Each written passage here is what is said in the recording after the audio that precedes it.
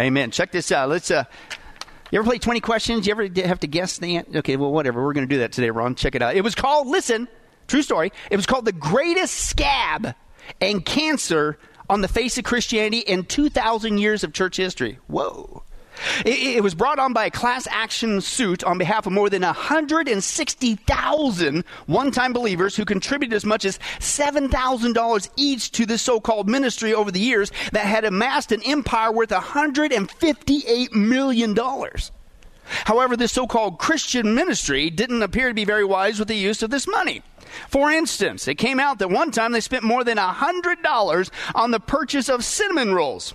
Oh, not to eat them, just so they could smell them in their hotel room.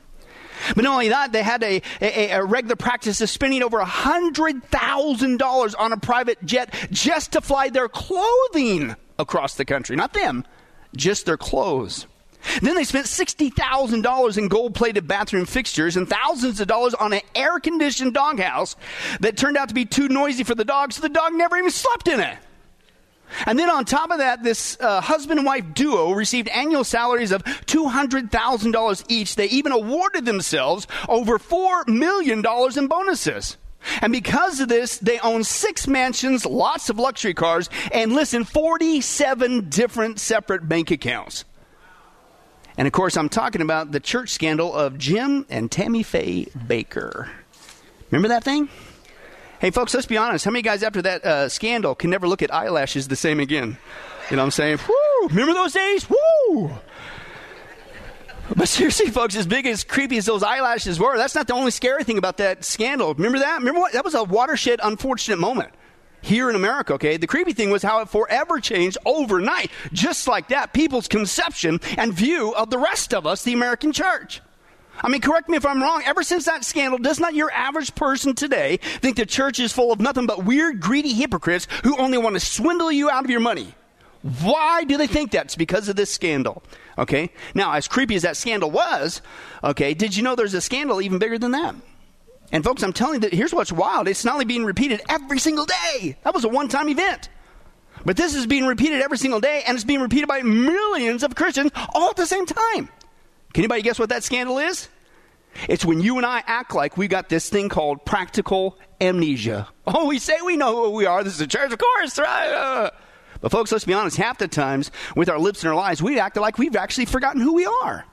And again, it's not just detrimental in our walk with Christ. That can keep people from coming to Christ. So to avoid this atrocity of you and I as Christians living like this practical amnesia by not knowing who we are, we're going to continue in our study from the Word of God on the people of God entitled The Character of the Church. Okay? Now, if you were here last time, we saw the first thing we need to know about the church, if we're going to stop acting like we got this practical amnesia, is the church is the what? We are the body of Christ. Talk about basic Christianity. You think everybody would get that, right? Unfortunately, that's not the case, okay? We saw the American church no longer calls itself the body of Christ. Apparently, that's too simple, right? They say, no, the church is a building. That's a place we go. I'm going to church. No, we are the church. Ecclesia, a group of called out ones. It's talking about people. Us. Wherever we go, listen, we're supposed to be a church service to everybody. We gather in a building that we call a sanctuary, but this is not the church. We are the church. Now, that was mistake number one. The second mistake we saw is that we even say that the church is the body of man. And we imply that we belong to us instead of Jesus. And that's not just unbiblical, it's blasphemous. As we saw, the Bible is very clear, folks. Jesus Christ is the head or chief authority over not just the entire universe, but the entire church, which is his body. It's his life. He bought it more than fair and square, amen? Which means he calls the shots. He tells us what to do, not the other way around. And when you come here, we're here to worship him. It's not about you getting what you want. Right? It's about Jesus. Why? Because we are the body of Christ. Okay? That was the first thing. Now, the second thing we need to know, if we're going to stop acting like we got this practical amnesia, is the church is a body of one. We should be the most unified people, man. You talk about a powerful witness. Is our world messed up today? Is our world divided today? You got Republicans, you got Democrats, you got black, you got whites, you got this group, you got the rich, you got the poor. Well, guess what should never happen in the church? You should never see that. Now, wouldn't that be a powerful witness? Now, I'm not just making that up out of convenience of modern times. Folks, that's exactly what the Bible says we're supposed to be, right? Let's remind ourselves who we are. Ephesians chapter 4, verses 1 through 6 is our opening text. And, of course, Ephesians was written to the Ephesians, right? You guys are ticking on there. That's great. Okay, it's page 1861 in my Bible, if that helps, as we get ready to stand. And let's take a look. Ephesians chapter 4. Hey, my Bible has the heading, Unity in the Body of Christ, right? What a concept, right? Let's take a look here. Ephesians chapter 4, verses 1 through 6. Here's what Paul says as we stand and read God's holy word. Now, as a prisoner for the Lord, then I urge you, Paul says, to live a life worthy of the calling that you have received. Well, how do I do that? How do I say, thank you, Jesus, for saving me. Thank you for rescuing me from eternal damnation in hell. Well, keep reading. Be completely humble and what? Gentle. Be what? Patient, bearing with one another in love. Right? Turn to somebody and say, I'm going to bear up with you. I'm having to bear with you, right? Because the context is the church. You bear with one another, right? Then he goes on. He says, well, why do we do that? Why do we put up with each other, right? Have you guys noticed that we're kind of different? Hey, is anybody sad that the whole church isn't just like me? Yeah, you're really glad. I wanted to flip it around for you. Yeah, it's a good thing. You drive us all nuts. But anyway, that's right. But anyway, so we're all different. And he says, this is what we're supposed to do. Bear up with one another. Be patient. Come on, we're the family of God. But he continues on. He says, here's why. It's just common sense. Because when you got saved, there is what? There is one body and one spirit. Just as you were called to one hope. Okay, when you were called, one Lord, one faith, one baptism, one God and Father of all, who is over all and who is through all and in all. You may be seated if you can. Okay? But man, you talk about being blunt, being clear. How many times did we read the word there? One. One this, one that. Right? Not two, not separated, not divided, over and over again. The Bible says that you and I, the church, yeah, we're made up of different bodies, okay, physically, but spiritually, when we get saved in the eyes of God through Jesus Christ, we become a what? A body of one. Again, as we've seen before, a general rule of interpretation, anytime God repeats himself, he's basically screaming from the text. As we've seen before, the only attribute repeated 3 times in a row for emphasis. All of God's attributes are important, but this one, he says, he is holy, he is holy, he is holy, right? Why? Because you've got to understand the holiness of God. Why did Jesus have to come and die on the cross? Why is there this thing called the wrath of God? Why is there a place called hell, and it's a literal place? Because of the holiness of God. But praise God, he's not just holy, he's love, he's merciful, etc., etc. But man, that's the only one repeated 3 times. It's a core issue. And so how many times do we see here that we're not just the body of Christ? What? We are one, we are one, we are one. So what do you think God's trying to get through our head? When we come together as Christians, man, this should be basic Christianity. We are one. We got one faith, one Lord, one baptism, one body. We got unity coming out of our ears. Look at those people, man. All different pedigrees and backgrounds, and it's just amazing. Look at how they interact. Now, here's my point. Surely we know that, right? Well, first of all, Pastor Tom, stop calling me Shirley. But seriously, okay. I mean, come on, folks. You would think we would know that. But let's be honest. You look at most churches today, it doesn't look like we got this unified bond of peace with each other. It looks like we got a divided wall of separation from each other. It's like we got practical amnesia. And so my question is, why would we do this? I mean, this is just basic Christianity, right? Why would the church behave so divisive when the very thing that happens immediately when you get saved, no matter who you are, your pedigree, your background, we're all one in Christ. How did it get messed up? Well, thanks for asking. The first reason why is because we give into spiritual favoritism.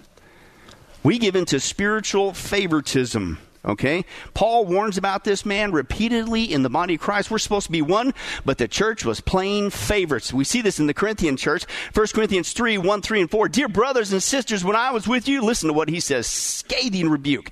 He says, I couldn't talk to you as I would to mature Christians. In other words, what did he just call them? You're a bunch of babies, little babies, baby men, right? You're a bunch of babies. In fact, listen to this. I even had to talk to you as those you what? As you belong to this world. You're acting like worldly babies. What? Well, why? He says, you're acting like people who don't even belong to the Lord. Because that's what it means when one of you says, I'm a follower of Paul. No. I prefer Apollo. He says, aren't you acting like those who are what? You're not even Christians? What's he saying? You act like that in the church? Is that your attitude when you gather together as the church? Hey, you're acting just like the world. That's what the world does, but not the church. Whoa, that's a pretty serious text. One of the major issues you look at 1 and 2 Corinthians, Paul kept having to confront over and over and over again. It wasn't just false teaching, it wasn't just sinful behavior, but it was this sinful behavior of divisions in the church. Why? Because apparently these Christians were being selective. Listen, let's start to break it down. They were being selective with who they were going to hang out with. You know what the code word for that is? It's called favoritism. Right? And then, of course, you can't say that, so you got to justify it. Well, see, I'm only hanging out with Paul. I mean, Paul's a little bit more educated like me in my background. I kind of get along with those kind of people. I'm going to stick with those kind of Paul people. No. I like Apollos. He's down to earth. He's more like a country guy. You know, he's just one of those common sense, hardworking people. That's the kind of people I'm going to hang out with in the church. And so here's the point. I mean, so surely we know that was an unfortunate mistake only that the Corinthians made. I mean, it's been recorded there for almost 2,000 years. What a bunch of babies. What a bunch of worldly people. Good thing that they're the only ones that do that. Man, folks, I'm telling you, it is still going on today. Giving into favoritism is not only a problem with the Corinthian church, it's a huge problem in the American church, right? I mean, you've been there. You go to the average church service today, and what do you see? You don't see the family of God mingling together in this blessed unity. No, you see Christian cliques separating each other week after week. And you might be saying, well, so what? So I don't hang out with new people. I just hang out with the same people week after week after week. So what? What's the big deal? Big deal? I'll tell you what the big deal is. What our texts say. When the Christians act like this, you're acting like what? You're acting like a bunch of immature, worldly babies. In fact, can we continue with the text? What did he say? You're acting like the lost. That's what the world does. You're acting like people who don't know Jesus Christ. Why? Because we're a body of one. We're supposed to be the unified family of God. And because of that, there is no reason for any Christian to come into our midst and ever feel like they're an outsider. In fact, the Bible says we have got to go out of our way to bear with one another, to be humble, to be gentle, to be patient, and make sure they feel like, man, this place is home. It's like these kids get it. Even the lost get it, which is very unfortunate. But true story, listen to this. Ian, he was a fifth grade boy in Oceanside, California. And one day he got the news that he had cancer. And so having no choice in the matter, he immediately began the process of chemotherapy. And if that wasn't bad enough, Ian faced the reality of having his hair fall out in clumps. So he had to shave his head. And so obviously this is, of course, you can imagine, it's not a very cool thing to have to deal with as a fifth grader, right? But then that's when, true story, one of Ian's classmates, Kyle Hanslick, got an idea. And he said, if all of us boys in the fifth grade have our heads shaved, then nobody will know who's who. They won't know who has cancer and who doesn't. So Kyle and the rest of the fifth grade boys made their manly decision. All 13 went to the barbershop and had their heads shaved too. Why? Because as Kyle said, quote, the last thing Ian needs now is to feel like he doesn't fit in. Now that is, praise the Lord, a cool story. It really happened. But my question is this. Those boys understood the importance of just a basic need for people to fit in somewhere. But my question is, why is it a group of fifth grade boys can get it, but the American church can't? Why is it that 10-year-olds can sacrifice and shave their heads for a boy with cancer, but we can't even shake the hand of a fellow Christian? People, there is no excuse for a Christian to ever come in our midst and ever feel like an outsider when they go to church services. Why? Because the Bible is clear. Our God-given unity in Christ ensures that no matter who we are, we always have a place to fit in. But the longer we give into favoritism, we don't just cease to be a body of one. Listen, here's what we're doing. Can we just call it for what it is? We're acting like a body of snobs. And that's not the Church of Jesus Christ. The second thing we do, the reason why we behave so divisive is like, what, have you forgotten who you are? Right? We don't only give into favoritism, we give into spiritual elitism. Right? Spiritual elitism. Right? But hey, praise God, the early church, they didn't have none of that baloney. And because of that, fantastic things took place. Right? And this is what we see in the book of Acts, right? That's where the church was born, Acts chapter 2. Well, what were they doing? Well, look at how they lived amongst each other. Acts 2, 44 and 46 and 47. And all the believers, how many? All the believers met together in one place, and they shared everything they had. Wow. They worshiped together at the temple. How many times? Just on Sundays. That's all the time I got for. Hey, if you're lucky, if things work out, maybe on a Wednesday night. What? This was a way of life. You didn't categorize your walk with Jesus Christ. You didn't give it time limits. It's just who you are now. Woo, I can't wait to worship Jesus. Every day they did that. And then they met in homes for the Lord's Supper, right? They shared their meals with great joy and generosity. No wonder. Who wouldn't want to be a part of that group? Man, that's awesome. And what happened? What's the result of Christians living like that? Each day the Lord added to their fellowship those who were being saved. Whoa, this is an awesome text, man. This is the early church. One of the reasons why we see here the early church experienced so much growth was because of what? The church not only lived in harmony with each other in church services, but get this, they carried that harmony right out into their homes. They met together. Nobody had to twist their arms. Nobody had to make 55,000 announcements. Automatically, they got together outside church services. Like they were a family, like they loved one another. What a concept. Wow. And what was the result? Man, every single day, every single day, because of this unified behavior, people came to check out what was going on with these people. I mean, they were just like us, different ages, different sizes, different backgrounds, right? And then, man, it didn't take long to create a stir. Hey, did you hear about those guys over here? Every single day, they're going to the temple. Man, they love each other. They're sharing everything they got. They're even meeting. They're even doing it outside the synagogue, right? They're everywhere you go. You see them in the community. They're happy. They love each other. They take care. I mean, and what's the point? People are going, hey, can I have that? I don't have a family like that. I got people who don't even want to be around me. Can I have that? You could see the powerful witness, right? No wonder every day people were getting saved. Who wouldn't want to be a part of that group? And so here's the point. I mean, surely we're doing the same thing, right? I mean, that example, we all say, hey, we want to grow. Well, there's your example. Live like that, and every day people will be getting saved. Wouldn't that be fantastic? We know this, right? Unfortunately, I don't know. We got some problems, folks. Giving into elitism is a huge problem in the American church as well. Again, you go in the average church service today, what do you see? You don't see the family of God excited to see new people coming to praise God Most High. Are you kidding me? You see them giving visitors the old cold shoulder and the deadly evil eye, especially if they sat in my pew. And you think they're going to want to come back? And you think, well, it's okay, so what, Pastor Billy, so what? What's the big deal? So I'm not the warmest welcome wagon to every new person that walks through these doors into this sanctuary. In fact, to be honest with you, secretly, I could give a rip about new people. Really? No big deal, huh? I'll tell you what the big deal is. Read the Bible. Remember who we are. We're the church of Jesus Christ. We're supposed to be a body of one. We're the unified family of God. And because of that, there is no reason for even newcomers who come into our midst to ever feel like an outsider. And you know why? Turn to somebody and say this. God wants somebody else saved besides you. Go ahead. Seriously. We need to remind ourselves that. Did you know that? God likes other people besides us being saved. It's called the Great Commission, not the Grand Suggestion. Right? And so they come, and here's an opportunity. It's not about you. Maybe that's why God brought them here, so they could get saved. He wants other children in his family besides us. And that's why, folks, the Bible says we need to go out of our way to not just make sure that Christians feel like the family here, but even at the initial point, if non-Christians come in our midst, they should feel like a family as well. We should be the biggest, warmest welcome wagon this world has ever seen. Like this.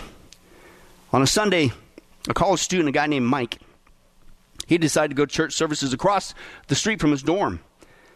And so being a college student and all, he showed up at his regular attire. He didn't know. Right? He which included torn up jeans, a t-shirt, and some pretty wild looking hair. Right? And he didn't have any shoes on. Oh. So he got there, and not only had the service already started, but the sanctuary was completely packed, and he couldn't even find a seat. But he didn't want to give up, so he just started down the aisle, getting closer and closer and closer to the pulpit. Well, by now, all eyes were on him, and the congregation was getting very uncomfortable at his presence, right? And since Mike couldn't find a seat, I kid you not, he just squatted right down on the carpet right in front of the pulpit. Well, by now, the people in the congregation are really uptight. The tension in the air is thick. And it was about this time that a deacon sitting way in the back of the sanctuary, he got up out of his pew and he starts heading towards that boy. And he wore this elegant three-piece suit and all. And so here he is. He's approaching the boy. And you could hear the congregation muttering as he's making his way up there, right? You can't blame him for what he's about to do. I mean, how can you expect us to put up with some college kid sitting at the floor? And as the deacon makes it way to where Mike was sitting, the whole congregation was silent. You could hear a pin drop. But suddenly, all of a sudden, this deacon lowered himself, sat right down next to Mike so he wouldn't have to worship God alone. And then the preacher gets up. Listen to this. And he says, what I'm about to preach, unfortunately, you'll probably never remember. But what you just seen, you will never forget. Why? Because that's how we're supposed to be. I mean, that's when people start getting saved, man. When we could live out that which who we are as the church of Jesus Christ. And here's my point. I mean, that deacon did a fantastic job of welcoming that newcomer. Amen? But my question is this. Why is it that old deacon can get up, but the American church can't? Why is it that man can sacrifice his own comfort zone and sit on the floor with a strange boy, but we can't even share a pew with a stranger? People, there is no excuse for anybody, Christian, even non-Christian, to feel like an outsider when they come amongst our midst. Why? Because God says that no matter who they are, what they are, He wants them to come to Him and be saved just like He did with us. Have we forgotten what shape we were in before we got saved? Or are you just now more mature and cleaned up and you look so religious that those people kind of get on your nerves? Shame on us if that's our attitude. And folks, I'm going to call it out again. The longer we give into this attitude, this is elitism. Not just favoritism, this is elitism because, those people. We don't just cease to be a body of one. Can I tell you what we're doing? Now we're not just acting like a body of snobs. We're acting like a body of bigots. God is not deaf. He's not blind. He sees in the dark. You realize this, don't you? Do you think He's pleased if that's the way we're acting? And you wonder why people aren't getting saved every day. Maybe it's because we've forgotten who we are. Let me give you one more. It gets, unfortunately, worse as we go. The church is messed up today, folks. The third reason why we behave so divisive is because we give into spiritual racism. Oh, this one drives me up a wall. Okay? And that's exactly how we're not supposed to be ever.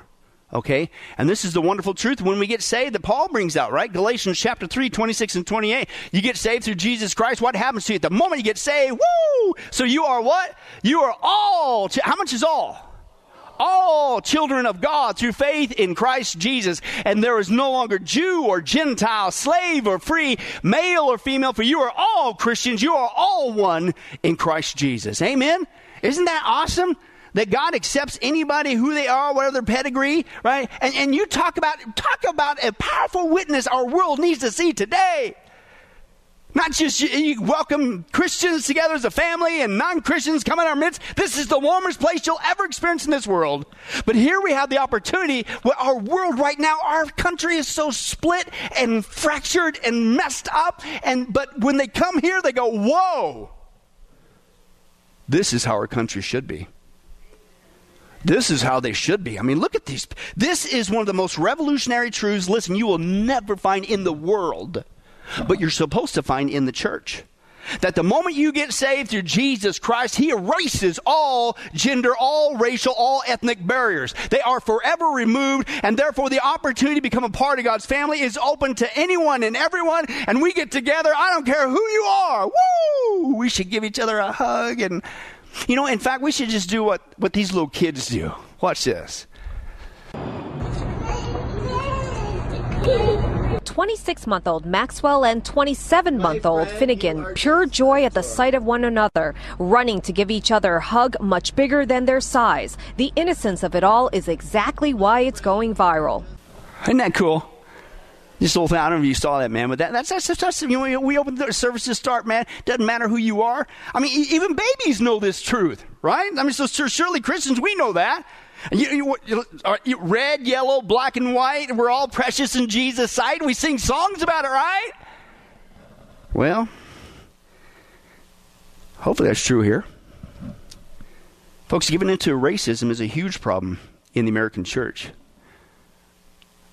I won't tell you which church service or church it was that I pastored before, but it made me sick when I first saw this. And that particular ethnic group that was put on the bottom of the totem pole, so to speak, and even the leadership was infected with it. You're a bunch of racists. And they looked down on the Hispanic community. It blew me away. Unfortunately, folks, that's rampant across our country still to this day. It blows me away. I mean, have you ever experienced it? I'm assuming, unfortunately, I'm not the only one, right? You go to the average church service, what do you see? You don't see the family of God advancing his love to all kinds of people. You see them retreating behind stained glass windows and big old steeples. It's just for our kind, our color. Excuse me? And again, maybe you're thinking, well, so what? So I don't reach out to different people, you know, for Christ. Frankly, I'd be honest with you, I could give a rip about reaching anyone. Whoa. Folks, I'll tell you what that big deal is. We are a body of one. We are the unified family of God because that there is no reason for anyone, I don't care what color, what pigmentation, because that's all it is, to feel like an outsider when they come amongst our midst. Why? Because God not only wants other children to be saved, he wants a variety of children. Variety of sizes and colors and shapes and sizes besides us. That's the body of Christ. And that's why the Bible says we need to go out of our way to make sure that everyone has an opportunity to hear the gospel. Another true story. I've shared this before, but this is the most amazing testimony. This was in the 50s, man. In the 50s, before segregation, all that stuff. The 50s, this was going on in North Carolina. True story. He said a friend of mine named Clarence Thomas in the 50s, he was once invited to go to a church service in North Carolina. And this was prior to all the civil rights movement in the 60s and segregation, you know, before that was all really prevalent. But much to his surprise, when he got there, he discovered that the congregation was totally integrated, 50-50, black and white. And given the times, he was surprised at this, especially in North Carolina, where racism was so extreme. And so when the service was over, he asked the old hillbilly preacher there, he says, well, how did you guys get this way? And the old hillbilly preacher said, well, what way? And Clarence said, well, you know, black people, white people together, how'd this happen? The preacher began his story. He said, I'll tell you how we got this way. You see, we were a small church, and we had about 20 members. Well, Clarence said that there were hundreds and hundreds in the congregation that night. But the preacher continued, he says, well, one day our preacher died, and we couldn't get a new preacher no how. So after 2 or 3 months, I went to the deacons, and I told them that if they couldn't get a preacher, that I'd be the preacher. So they let me preach. He says, so I got up there that next Sunday, and I just opened my Bible, and I put my finger right where it laid down, and it landed on this verse. In Christ there is neither Jew nor Greek, bond nor free, male nor female, that everyone is one in Christ Jesus. He says, and I told that church that message, and when the church is the true church, that they don't know any of these racial divisions. They don't know any of these ethnic divisions, that everybody's one in the church of Jesus Christ. I preached that to them. And after the service was over, he said the deacons called me in the back room, and they told me they didn't want to hear that kind of preaching no more. And Clarence said, well, what'd you do then? And the old hillbilly preacher said, I fired those deacons.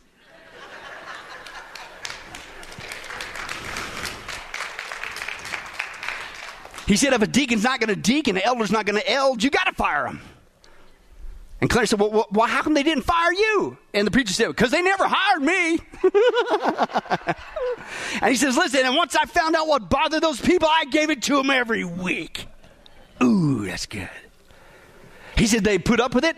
The old hillbilly preacher said, oh, I preached that church down to 4. And then he says this.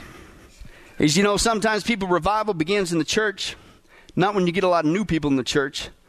Sometimes revival begins when you get a lot of the old people out of the church.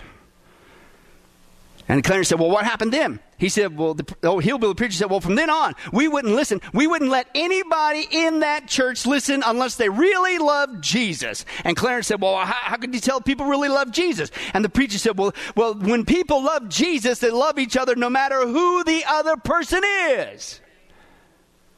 Why? Because that's just basic Christianity, man. When we get saved, we're all one in Christ. No Jew, nor Greek, slave, nor free male, nor female. It doesn't matter what color. Who cares? Come on in. And revival broke out. But my question is this. How come an old hillbilly preacher back in the 50s can get this, but the American church still today can't? Why is it that a church in the South is willing to share God's love to anyone and everyone, but the rest of us won't? We don't need revival in America. We need revival in the American church. Why? Because we can't stop playing church instead of being the church.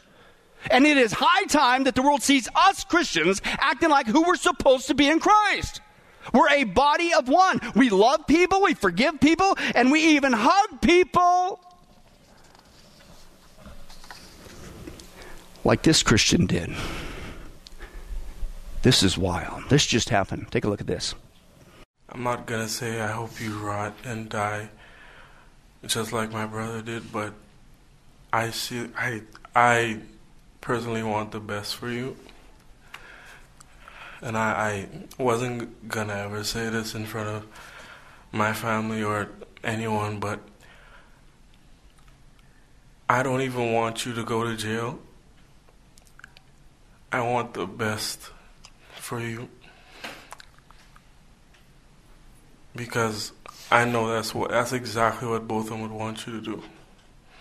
And the best would be give your life to Christ. I don't know if this is possible, but can I give her a hug, please? Please?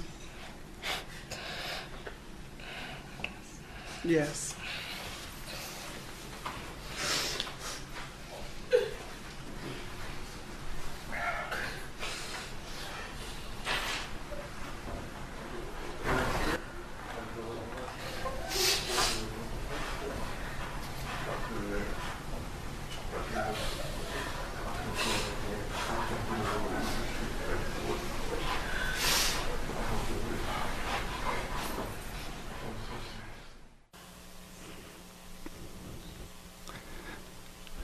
That's what our world is waiting to see from us. And not just in a courtroom, but every time they come in our midst in a church service. He didn't just forgive her. He hugged her. I think he meant it from his heart when he said the greatest thing that could ever happen to you is you to get saved through Jesus Christ. I truly wish the best for you. I'm not even asking for you to be punished. I'm just showering you with Christ's love because he gave the same to me. Can you imagine if we lived like that? Not just one momentary special event, and that was fantastic, broadcast to this world. But imagine if every Christian did that, and every church service, that's how we lived every time we gathered. And so every time some lost person came in our midst, you know what my theory is? Bang! Revival will bust out across this nation. Because who wouldn't want to be a part of that kind of family? And can I tell you something? Because we refuse to live like that. You wonder why revival is still not coming to our country. Folks, I'll say it again. We do not need revival in our country. We need revival in the American church. And I'll say it again. If you can't stop playing church instead of being in church, maybe it's time you get out of the church. Why? Because being a Christian is not a game. What we say, what we do, how we live affects people's eternal destinies all around us. And so we've got to get rid of our practical amnesia. We've got to remember who we are. We are not a bunch of snobs, bigots, or racists. We are the body of Jesus Christ. We are a body of one. Let's be that body for Vegas and around the world and watch what happens. Amen? Let's pray. Well, hi, this is Billy Crone of Get a Life Ministries, and I hope you were blessed with this study. But in closing, let me ask you one final question. If you were to die today, are you sure that you go to heaven and not hell? Before you answer that, let me share a couple things that the Bible says.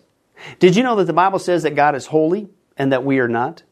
And the wages of our sin or unholiness is death? In other words, we deserve to die and go straight to hell and be separated from God for all eternity. This is the great cosmic dilemma. God who is holy and we are not, how can we have a relationship with Him? The two will never mix. Now, to make matters worse, we don't even want to admit this, even though God already knows He's God. And so God, out of love, gave us something called the Ten Commandments. The Ten Commandments were not something to just memorize or stick on your wall to give the appearance of being a religious person. The Ten Commandments were God's divine X-ray, if you will, into our heart and soul to reveal this truth that we need to admit. And that is this, that God is holy and that we are not. We are disqualified for heaven. So let's take a look at that divine X-ray that God's trying to get us to realize. The Ten Commandments, the ninth one says, you shall not bear false witness. That's lying. Okay? How many guys have ever told a lie? Raise your hand. Okay? Well, if you didn't raise your hand, you just did. You just told a lie because we've all done that. Well, that makes us a liar. Another Ten Commandment says that you shall not steal. Don't ever take anything without permission. How many of you guys have ever done that?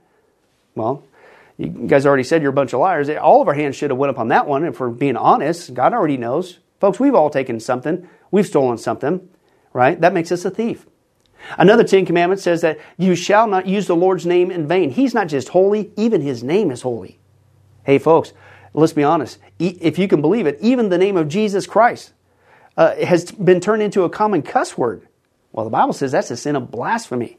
Now we're a blasphemer. The Bible says you shall not commit adultery. And Jesus said, here's His standard. Even if you look at another person with lust in your eye, you committed adultery in your heart. Wow, so now we're an adulterer. The Bible says you shall not murder. And you might think, well, hey, at least I haven't done that one. Really? Again, the Bible says that the sin of hatred, wishing somebody was dead, okay, that's the same thing. It's akin to the sin of murder. It's just you pulled the trigger in your heart, but God sees the heart. Hey, folks, that's just 5 out of 10. How are you doing? You still think you're going to get to heaven on your own? You still think that you're qualified, that you're holy like God, and you could bridge the gap and have a relationship with Him forever? I don't think so. I mean, what did we just see? You're going to stand before God, and so am I. We all are. And we're going to have to give an account for who we are. Hey, God, let me in. I'm a liar. I'm a thief. I'm a blasphemer. I'm an adulterer. I'm a murderer. And the Scripture is very clear, folks. Such people as these will not inherit the kingdom of God. We're in trouble. But folks, here's the good news. The Bible says that if we would just admit that, that's the first step. To admit that God is holy, that I'm not, I'm disqualified for heaven, I need a Savior. If we would admit that and then ask for the Savior to save us.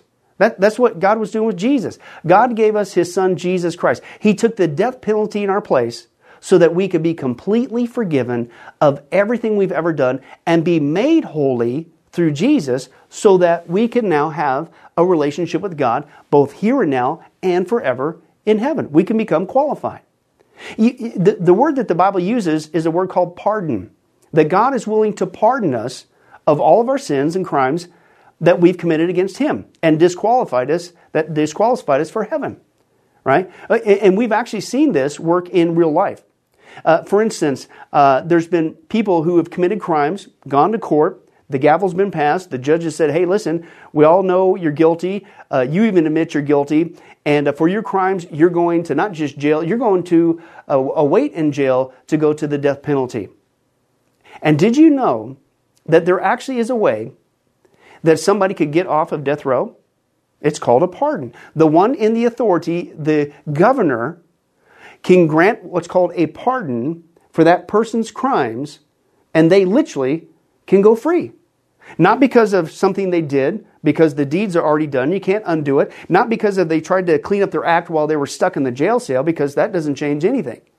But simply out of mercy, the person who has the authority can give them a pardon, and they can go free.